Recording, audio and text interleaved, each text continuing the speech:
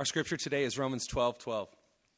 Rejoice in hope, be patient in tribulation, be constant in prayer. This is the word of the Lord. You may be seated.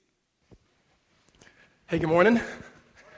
It's good to see you all, and glad you guys can be here over this holiday weekend. If this is your first time here, my name is Ricardo Stewart, and I'm one of the pastors here. I usually do a bulk of the preaching, and so I will continue to do such.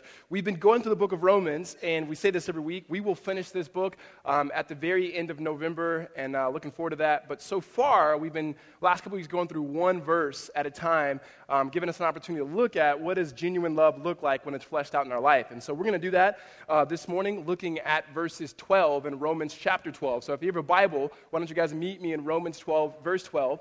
If you don't have a Bible, why don't you slip up your hand and keep it raised really high, and then someone will be able to get you a copy of God's Word. Just go ahead and hold it up high until someone sees you, and they'll hand that Bible out to you. If you have the Bible that we're handing out, we're going to be on page 616. A couple questions that have been asked of me so far this week, mainly from people who are in our congregation, and that is, how did the 7 o'clock service go? Some of you know that we suspended our 7 o'clock service for some time over the summer, and we kicked it back off last week at First Congregational Church, which is closer to ASU, with the hopes of reaching people who did not know Jesus or did not have a church that were on the campus at ASU. It went really, really well. I think the volunteers, and Ryan Arneson in particular, one of our elders and pastors here, led that really well, and we had a great time over there, and it's good to be with that particular demographic over there, and it was good to be in a different building. It was unique to be in the building with stained glass windows and pews. I cussed less when I was over there, and so that was good. Just joking. Some of you guys are like, oh, what church did we go to today? No. But what I did is I forgot my Bible there, and I wasn't able to get it throughout the week, and so I have my favorite Bible here, which doesn't have a cover, and I just wanted to let you guys know that so that no one goes, oh, we need to buy the poor pastor a Bible. He doesn't have a cover. It's okay. I've read this Bible so much, the cover has fallen off. So that's what I'll be teaching from this morning. Again, a joke again, 9:30. Help me. Come on. All right. Romans chapter 12. And so let me kind of give you just kind of an overview of where we've been so far and why we're going through verse by verse, line by line in this moment. Mainly because we spent about 70 weeks or whatever it was on Romans chapters 1 all the way through 11 building out theology and doctrine, things that were needed, that were a necessity for us to understand the Christian faith. And what's been really good in this is how many people we've seen that entered into the series of Romans as not Christians, never trusting in Christ, but now having an opportunity to believe in Jesus, primarily because how much the gospel was preached week after week after week after week in the pages of Romans. And then we got to Romans 12, and Paul says, okay, now therefore, so meaning in response to everything you heard about God's life and love for you in Jesus, this is how you should live. Present your entire bodies as a living sacrifice, we talked about. That means everything that you do, your vocation, your habits, your hobbies, your words, your thoughts, that they're an act of worship to God. And then we went down and saying there's gifts that the body has, and Paul begins to address us as people, not just as individuals, but as people, as a collection of people, followers of Christ. And in Romans 3 through 8, he talked about how these gifts look and how we are to serve one another. And then when we hit Romans 9, we said, okay, there's a mini-series happening now within Romans 12, and it is that of love and how love begins to express itself in the community life of a church and of people who follow Christ. We said genuine love is it shows itself in getting rid of what's evil and clinging to or holding fast to what is good. After that, we talked about genuine love shows itself in brotherly affection and outdoing and showing honor to one another. And then last week we said this genuine love, how it fleshes itself out, is not being slothful in zeal, but having a passion for Jesus and how we can live in a way that shows that we have passion for Jesus. And what we have this week is unique. Unique, and it doesn't seem like it connects to genuine love, but it does. In fact, what I think Paul gives us this morning is an opportunity to think about genuine love and see how genuine love is expressed when times are not good. In times when God himself seems distant, our sin and the consequences of sin seems real, meaning there's tribulation because you've been sinned against, or just because you live in a broken world, or the realities of you wrestling with the consequences of your own mistakes and your own sins. How do we love in those moments? And I believe what Paul gives us in this one verse in verse 12 is helpful for that, of genuine love. One, it shows us that love points to hope. And we'll look at that. And number two, that love perseveres in pain. And then lastly, that love is persistent in prayer.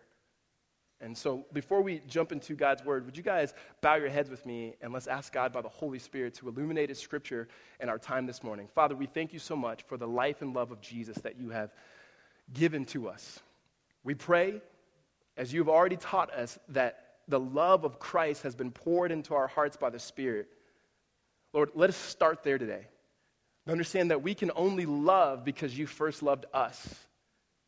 And everything that you've called us to be in this text, Lord, to rejoice and hope, Lord, to have patience in tribulation, to be constant in prayer. These are all things that are possible because of your life and your love. And so, God, I pray, even in this moment, for those in this room that trust you and follow you, Lord, that you would affirm this truth to us, how we are loved in you.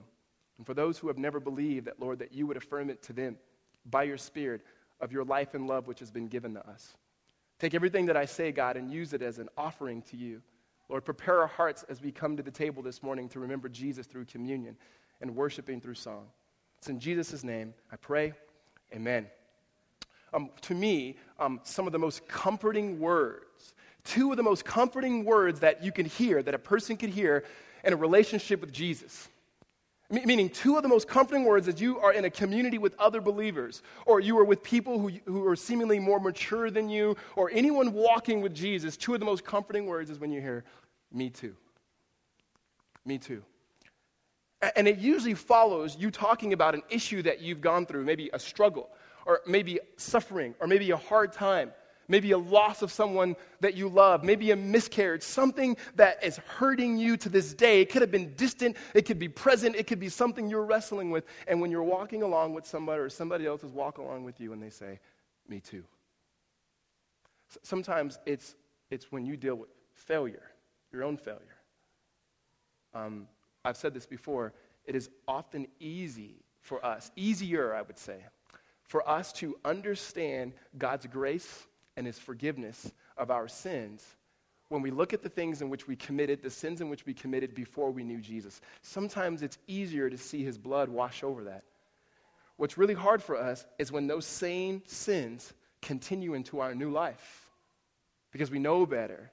And Christ is with us, and we have his Spirit, and yet we still fall, and we still stumble, and we still sin, and dealing with the consequences, and sometimes just the failure of that following our new life in Christ is really hard. And when you confess sin to one another, as James says that we ought to do, sometimes the most comforting words is when you hear, me too. Because when you hear me too, you're usually looking to someone who you love, someone who you respect, someone else who is following Jesus, and you've seen them get through that trial, or you've seen them get through that tribulation. They can talk about an experience when God seemed distant to them, and that the realities of sin seem more present than even the presence of the grace of God, that you've seen them get through that moment. So it gives us some sense of hope that we're not in this alone. When Paul begins to give us these imperatives and commands on how to live this life of love, he's not saying, go do this alone. He's saying, do this with others, because here's the reality of the Christian life. Two things that you can bet on. One, that there will be trials and there will be tribulations. If you haven't gone through one, you're going to. If you're not currently in one now, it's coming. And the second thing is, you'll fail. There'll be a moment in your life as a follower of Christ where you'll just blow it. That you will sin. The Christian life is not believe in Jesus and then be perfect, and if you're not perfect anymore, start back over again, right? It reminds me of video games. I don't play video games anymore, but when I used to play them, it used to be like you can only go to a certain level, and if you didn't pass that level, you went all the way back to the beginning, right? Some of you guys are like, oh, I don't know, I don't play video games. Sadly, the stats say most of you are playing them now. Put your phones away. All right, so it's the reality of that many of us think we believe in Jesus and then we get closer and closer to God, and if we have a major fail, whatever that major fail is for you, then we go all the way back to the beginning. But that's not what Paul has been saying. That's not what the gospel teaches. What Paul is saying is this life of love is not just a life that's peachy keen. It's not a life that's just happy clappy. But this life in itself comes with trials and tribulations. This life comes, and when you, a follower of Christ, those of you who love Jesus, who love God, will have moments where you blow it. And so the question is, how does genuine love get manifested through that? How does it get manifested through that type of life? Well, the first thing that I have is what Paul says here is we got to rejoice in hope, is that love actually points to hope. In the midst of pain, in the midst of realities, in the midst of the consequences of your sin, love points to hope. So if you have your Bibles and you're with me in Romans 12, verse 12, Paul says, rejoice in hope. The first thing is rejoice in hope, which I love that. And I love that in terms of me too. Because he's saying in the midst of trials, in the midst of suffering, there's just rejoicing in hope, right? You want to relate to somebody? In the Bible, which I think is very helpful when it comes to a me too, the best person in the Bible that I relate to is not the Apostle Paul. Some people always go, I relate to the Apostle Paul, like I'm like the Apostle Paul. And I want to say, you're not even close to the Apostle Paul. Quit saying that, right? Yeah, anyways. And so for me, it's King David. I'm not saying I'm King David, but here's what I love about King David. If you're not familiar with King David is just a passionate man who does some dumb stuff. Like he loves God, but he does some dumb stuff. And yet he continually just pursues God. And so he's a guy who God says himself is a man after his own heart. Like his nickname is, that's David, a man after his own heart. And what I love about that is David didn't give himself that nickname, right? We have a whole generation of people who give themselves nicknames now. It's like me going, hey, don't call me Ricardo more, call me Rick Dog, D-O-double-G, right? And it's like, if you give a nickname to yourself, you've lost it, bro, right? You've lost it. God gives him this. He's a man after my own heart. And then David's a young boy, and he's fighting lions and bears. And then he gets in his first fight. And his first fight is not with some punk kid on the playground. It's with a giant. And he shows up to bring his brothers lunch, and he's like, what's going on? He goes, no one wants to fight this giant. He's like, I'll fight this giant, right? Like, I'll fight this giant, and he gets his Dennis the Menace slingshot and then takes this giant out. David grows up. He's faithful to the man who he's serving, Saul, even though he knows he's going to be king, but he waits for God's timing. He's a man after God's own heart. Well, you fast forward in David's life, and David blows it. David blows it. David's supposed to be off at war. He's supposed to be fighting. He's at home. The Bible lets us know in 1 and 2 Samuel that he wakes up in the middle of the day, which to me seems like you wake up in the middle of the day when you've been doing too much late at night, whatever that is. And he wakes up and he walks out and he sees this woman showering and he wants that woman. And he doesn't walk away. He doesn't go confess sin. He doesn't say, you know what? He doesn't guard his heart. He doesn't do any of the things, right? He ends up having an affair with this woman. And then she gets pregnant. He tries to cover her up by taking her husband and put him in a position where he could be murdered, right? Like a man after God's own heart. And then the story shows he repents. And here's where I resonate with David. I don't resonate with David in bears and slaying giants. That hasn't happened in my life. I resonate with David because David fails. He knows he's failed, and yet he becomes broken before the Lord. And what I love about that is God never once in that moment says he's no longer a man after my own heart. He's still called a man after God's own heart because God was after his heart. It's not so much David that I just resonate with David. What I resonate with is that he could still be a man of grace, a man of understanding God's love. And when you begin to read David's Psalms, you see the ups and downs of David's life. He's constantly being pursued and chased by enemies. He's constantly having even his own kids against him. And he still is saying, God, where are you? And so we sing this song, and I believe we're going to sing it today, where in Psalm 42, where David essentially says, as a deer pants for water, so my soul, it pants for you, it thirsts for you. Meaning, if I'm parched, I want you. Here's this man of grace. Here's this man of sin and acknowledgement of his sin. Here's a man who's been chosen by God, who's a normal person, who blows it, who has the consequences of his own sin that he has to deal with. He has the tribulations of this world that he has to deal with. And more than anything, he says, God, but what I want in this life is you. It's because he knows that he's loved by God. When Paul says, rejoice and hope, you can only get there if you understand that you are loved by God. Because when you take those two words, they don't make sense in a broken world. They don't make sense. And when we read the newspaper, they don't make sense in our own life. Unless we know that we are deeply loved by God, that you and I are people by faith and grace, by God's love towards us, that we can be labeled as people who are righteous, though our deeds have not been righteous. That we can be people who are justified, though our past performance shows that there's nothing in our resume, our spiritual resume, that would warrant God's love. But he loves us because he loves us. So Paul says, rejoice and hope. The word rejoice comes from the word joy. And oftentimes we think joy is a sense of smiling and laughing, and there could be elements of that. But joy is not the same way that we think of happy. Joy is far more being content and saying, God is enough. It's David saying, I'm satisfied in you, God. Yeah, my kids are after me.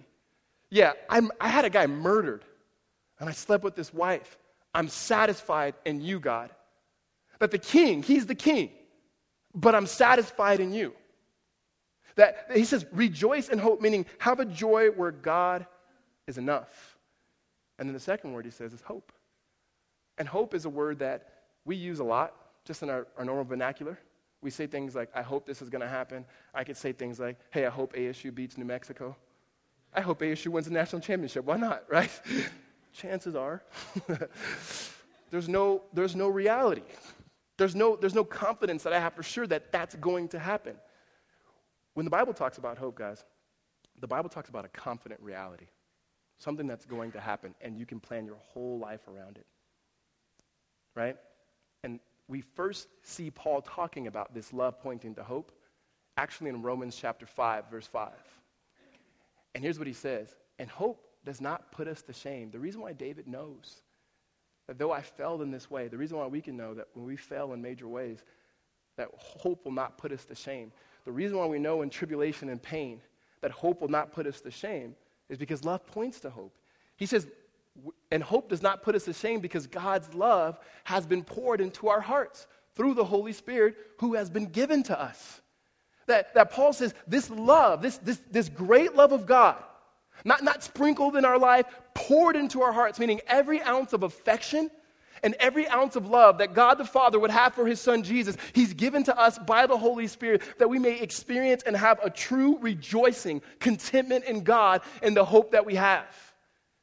And the hope that we have is something that we have not yet fully experienced. Hope is something that is promised to us, but we have not experienced. This hope that the Bible talks about is a day in which we will see Jesus. And a day that we will be one with Jesus. A day in which sin in our own life and the proclivity to sin will be removed. That sin in others will be removed, punished, destroyed, away with. That the world will be as it ought to be. That we will walk in the cool of the day like Adam and Eve walked with God. That he says that every tear will be wiped away from our eyes. Not that we won't remember things, we will remember them, but we will have a perspective in knowing God and seeing God and walking with him fully. Having the joy of salvation, realize that we can be fully satisfied in him. This love that has been poured into our hearts, it points to hope. And when we have this love, our whole life should be oriented around that love. But the problem is, I think that you and I, for the most part, we don't think about that day. Like, most of us are just content with being forgiven of our sins and living in this world the way that it is now. I mean, just think about it. When was the last time you spent some time thinking about what it will be like for you to see and know and walk with Jesus? When's the last time you thought about what this world will look like when justice reigns, when every tear is wiped away, when God himself will be the light? When's the last time we focused on our whole lives being prepared in the way that we live and all the decisions that we make are rooted in what we know and trust what God said that he will do? Here's what this looks like. When Holly and I, my wife and I, when we got engaged, right? You go through that period where you date and you pretend to be somebody you're not, and then you get engaged, right? And then, it's that moment when I looked at her and I said, hey, girl, you want to marry me? And she looked at me, she said, I couldn't wait till you said that, right? That's how it went.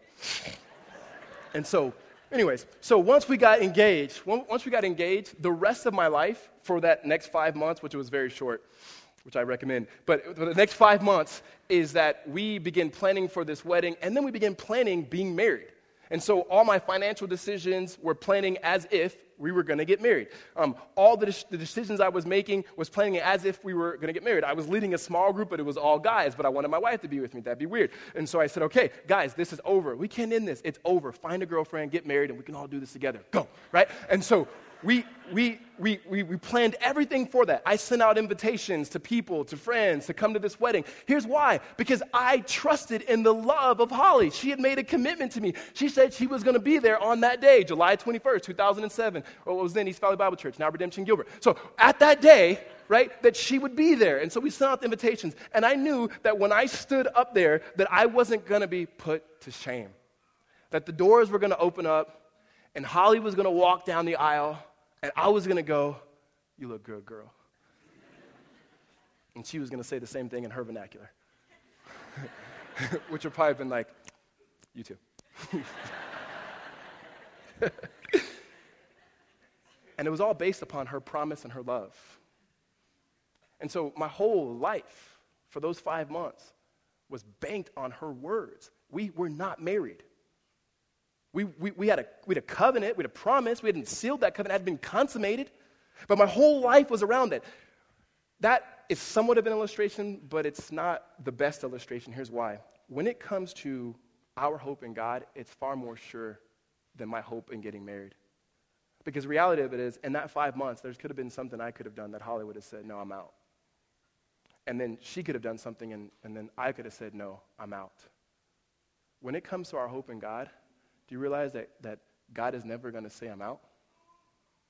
God didn't promise you anything because of your performance or who you pretended to be. He didn't promise you anything because of the potential that you had in investing in his kingdom. He promised you something because he loved you. And he made it happen, and he paid the cost by giving his son Jesus for you. And so we have this phrase in our culture that past performance is usually the best indicator of future success. And that may be good in business and even actions. That's terrible when it comes to the gospel. Because past performance, our resume was no good. God looks at our resume and says, "No good." But he looks at the resume of Christ, the performance of Christ on our behalf, and he accepts us because of his past performance, not ours.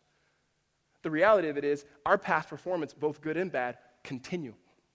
But God is not saying, this hope that I have for you, this hope that I give you, this promise that I have to be with you forever, to consummate this covenant of love, is not based on anything that you've done or that you can do, or anything that you will do, good or bad. It's based upon his love. And so when Paul says, what do we do in moments where there's the reality of sin and God seems distant, that there should be a joy still in the midst of the pain, because we know that God's love has been poured in our heart. And so the hope that we have is that God will never leave us nor forsake us, and we will reign with Jesus. Amen?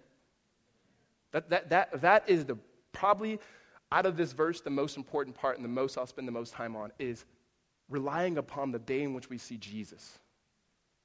That somehow in your week, you have to find something to remind you. Take a 5-minute period to remind you, to raise your affection of, I long to see Jesus in that day. And is my life being reoriented around that truth? Are the decisions that I'm making financially, the relationships that I'm entering into, whether it be a covenant relationship of marriage or friendship, the vocations that you choose, the way in which you serve, is everything you're doing in light that you know that God is standing at the altar saying, I am waiting for the grace of God to be fully realized, that you will be with me, one with me for all eternity? Or do you find yourself still looking around to other people, to other gods, to other things for your hope? Because the reality of it is, if you're like me, your hope is placed in your performance. And when you feel like you're walking strong in the Lord, it's good. You want to see Jesus. When you feel like your walk is not as strong, you don't want to see Jesus. You want to make sure you can get a little better first. And Paul says, no. The rejoicing that you can have in hope is constant and it's permanent, because God's love has been poured in your heart, and it points to hope. And Paul doesn't just stop there for us. Paul continues here. He says, rejoice in hope. And then he says this, be patient in tribulation.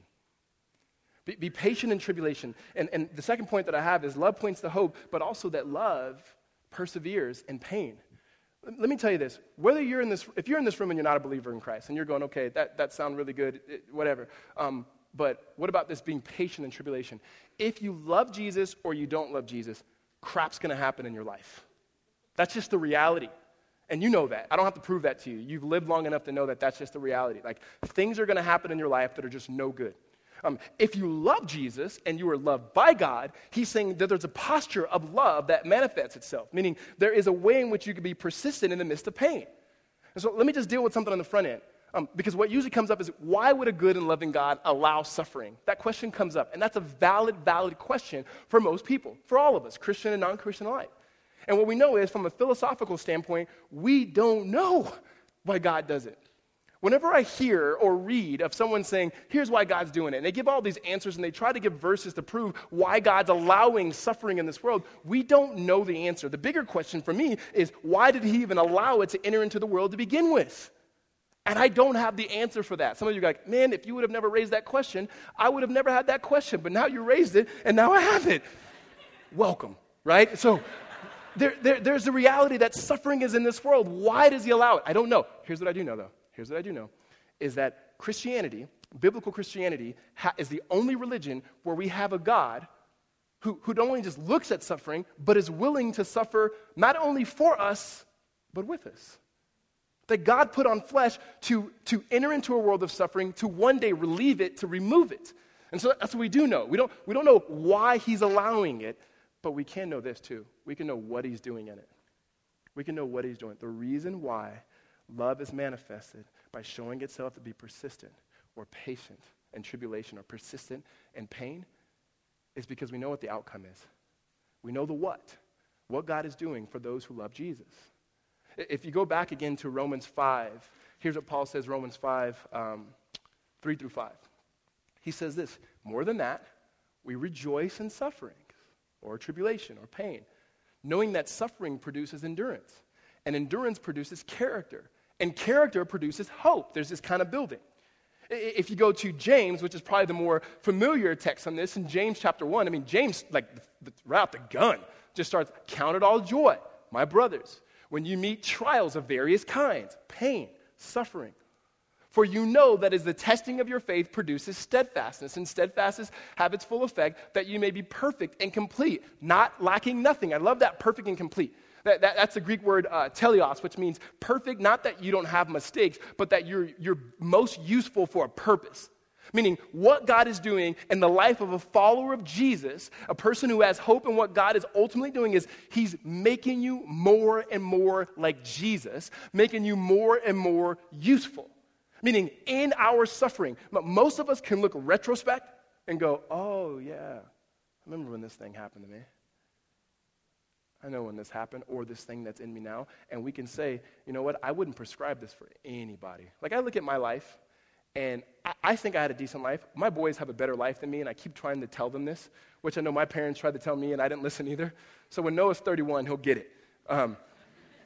Is they have a better life than me, and I love some of the things I've learned from my upbringing. However, I don't want them to experience some of the things I had to experience to get here.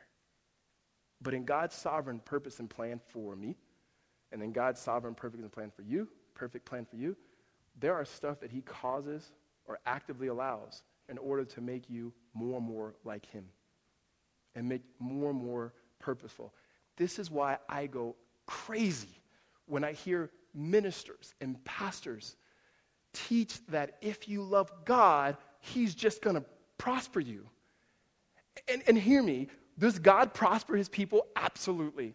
All of us here in some ways have been prosperous. We have some sort of means to at least put on clothes, thank goodness, to be here, right? However, that doesn't mean that if you trust and obey God, that he's promising you all of these things, because some of the most faithful, godly people I know have the most junk in their life. And I get furious about that because people believe that, and many of my family members, they believe that, and it's like, that's not what the Bible's teaching. In fact, Jesus says this, in this world you will have tribulation. That's a promise. And he says, but take heart, because I've overcome the world, meaning follow me in it. Follow me in it. Because we can look at Jesus and go, oh, Jesus said me too. He sympathizes with us in our weakness. And so we know the outcome of this suffering. That we'll go through things, right? And all it is perspective. The reason why we can be persistent or patient, that word just literally means to hold firm to your faith in the midst of whatever pain you're in. And things will rock you. It doesn't mean that your faith won't dwindle. It will rock you, right? You have your spouse walk out on you, rock you. You have your mom or dad divorced, that'll rock you. I know adults to this day, that the divorced parents, those of you guys right now, because I get it, I'm going to talk to people all day. Some of you guys, I don't know you, but you're in a position right now where your marriage is rocky. It's just the reality of it. It's just the reality of it, this many people you're here. And then sometimes people will say, the kids will get through it. Bull crap. I know that's not good language, but no way. Your kids don't just get over things like that. And I'm not saying fix your marriage for your kids. You made a commitment. You made a covenant. Honor God in that covenant and that commitment that you made. You see, these things rock us, but Paul is saying the reason why we can be patient in them because we know what God's doing. And what God is doing is piece by piece, moment by moment, suffering after suffering, pain after pain. He's making you more like Jesus. Some of you have never trusted in Jesus. You never trusted him.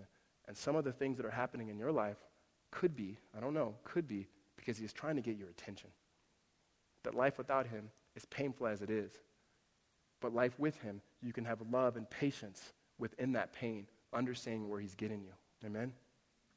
So this love points to hope. But this love gives us the ability to be patient in the midst of pain. And patient is not just going, oh, I accept it. Please punch me in the face, right? I want to look more like Jesus. Oh, right here, you missed the other one. Turn the other cheek, right? It's way more of a patience of saying, God, I don't know, but I trust in your word, and I trust that you are making me more like Jesus. I may not be able to understand it now. Help me to consider it joy. Help me to understand it that you're producing character in me that I could not produce in myself. Some of the best means of discipleship is life experiences. And Paul is saying love is manifested in this way. The last thing that Paul shows us here is that love points to hope. Love is persistent and pain. And then love perseveres in pain. You guys knew that. Love perseveres in pain, and love is persistent in prayer. This last one is just, I think Paul just goes, there's no way you can live in a light of this world without prayer. I mean, but functionally speaking, we do it. But he's saying, faithfully speaking, there's no way that you can live in this world without prayer. He's be constant in prayer. And to be constant in prayer, that word literally means to never be without it. And what I love about this is Paul is speaking to Christians, and he knows that even early first century Christians, although sometimes we say like, that's when it was great, it was always a moment where Paul or Jesus had to say, keep praying. Like it reminds me of in the Gospel of Luke when Jesus is talking about the persistent widower. You guys know that story? And where Jesus shares this story of a woman who's continuing to pray. And he goes to the judge and he goes, it's unjust judge. And he goes, hey, can you help me? And the judge is like, get out of here. And she goes back, can you help me? Can you help me? Well, finally, the judge goes, you know what? I don't care about God and I don't care about this woman, but because she keeps bothering me, I'm going to give her what she wants, right? And then Jesus, only time in Scripture where he compares himself to someone who's unjust, goes, do you see what the unjust judge did? Would not your Father, he goes, would not your Father who loves you give you things if you would just ask? He's saying, bother me. But constantly be that kid before God, asking God for the healing of people, asking God to provide, asking God to reveal himself, to save people. He's saying, constantly be in prayer. And so the picture that I have that I want to leave you with, that I love the word of continuing in prayer, like I said, it means to never be without. And you know what I think about? Cell phones. We are always, hey, I got to go. Why? My phone is not with me, right? And it's like, I have to be with my phone, right? We were like lost without the phone. You ever had that? You're driving, and you're, I know I'm going to be late to this funeral. I better go back and get my phone, right? Because, who's going to get a hold of me and how can I get a hold of people? I got to have this phone. So here's one practical thing for you this week.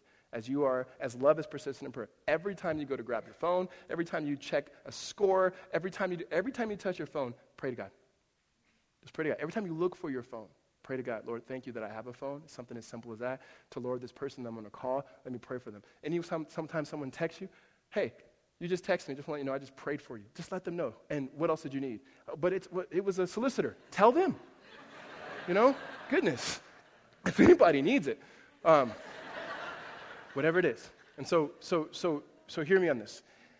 In the midst of trials, in the midst of pain, in the midst of suffering, some of you may go, this is not a sermon for me today because everything's going really, really good. Okay, tuck it away. You will need it at some point. But you can pull it back out. In the midst of this, that love points to hope. That is, you're going to see Jesus. You're going to see him. And you need to ask God to grow your affections for that day. And then plan your life around it now. Because it's happening. That's a confident hope. Love is persistent. It perseveres in pain. Because you know the outcome. That we don't know why, but the what of what God is doing and causing or actively allowing the stuff that happens in our life is to make us more and more like Jesus. And lastly, love. A lover is someone who always prays. And so let's be without prayer. Let's never be without prayer, but it's something that as a people of God that we're constantly praying. Amen? Let's pray. God, we thank you for the life and love of your son, Jesus. We thank you for the work on the cross. We thank you for all that you have done to reconcile us to yourself, God. In the midst of our trials, when you seem distant and you seem far, God, help us in our weaknesses. God, help us, Lord, to see the perspective that you give us through the gospel, that your love in itself is manifested most as we look to you as our hope, as we look to being more and more and conformed and transformed to be more and more like Jesus in the midst of our pain. And Lord, like Christ, that we are spending time with you in prayer, that there's an intimacy that will be built in prayer, that we are practically, functionally, spiritually, and faithfully praying for the needs of those around us and for those who do not yet know you to come to know you. It's in Jesus' name we pray. Amen.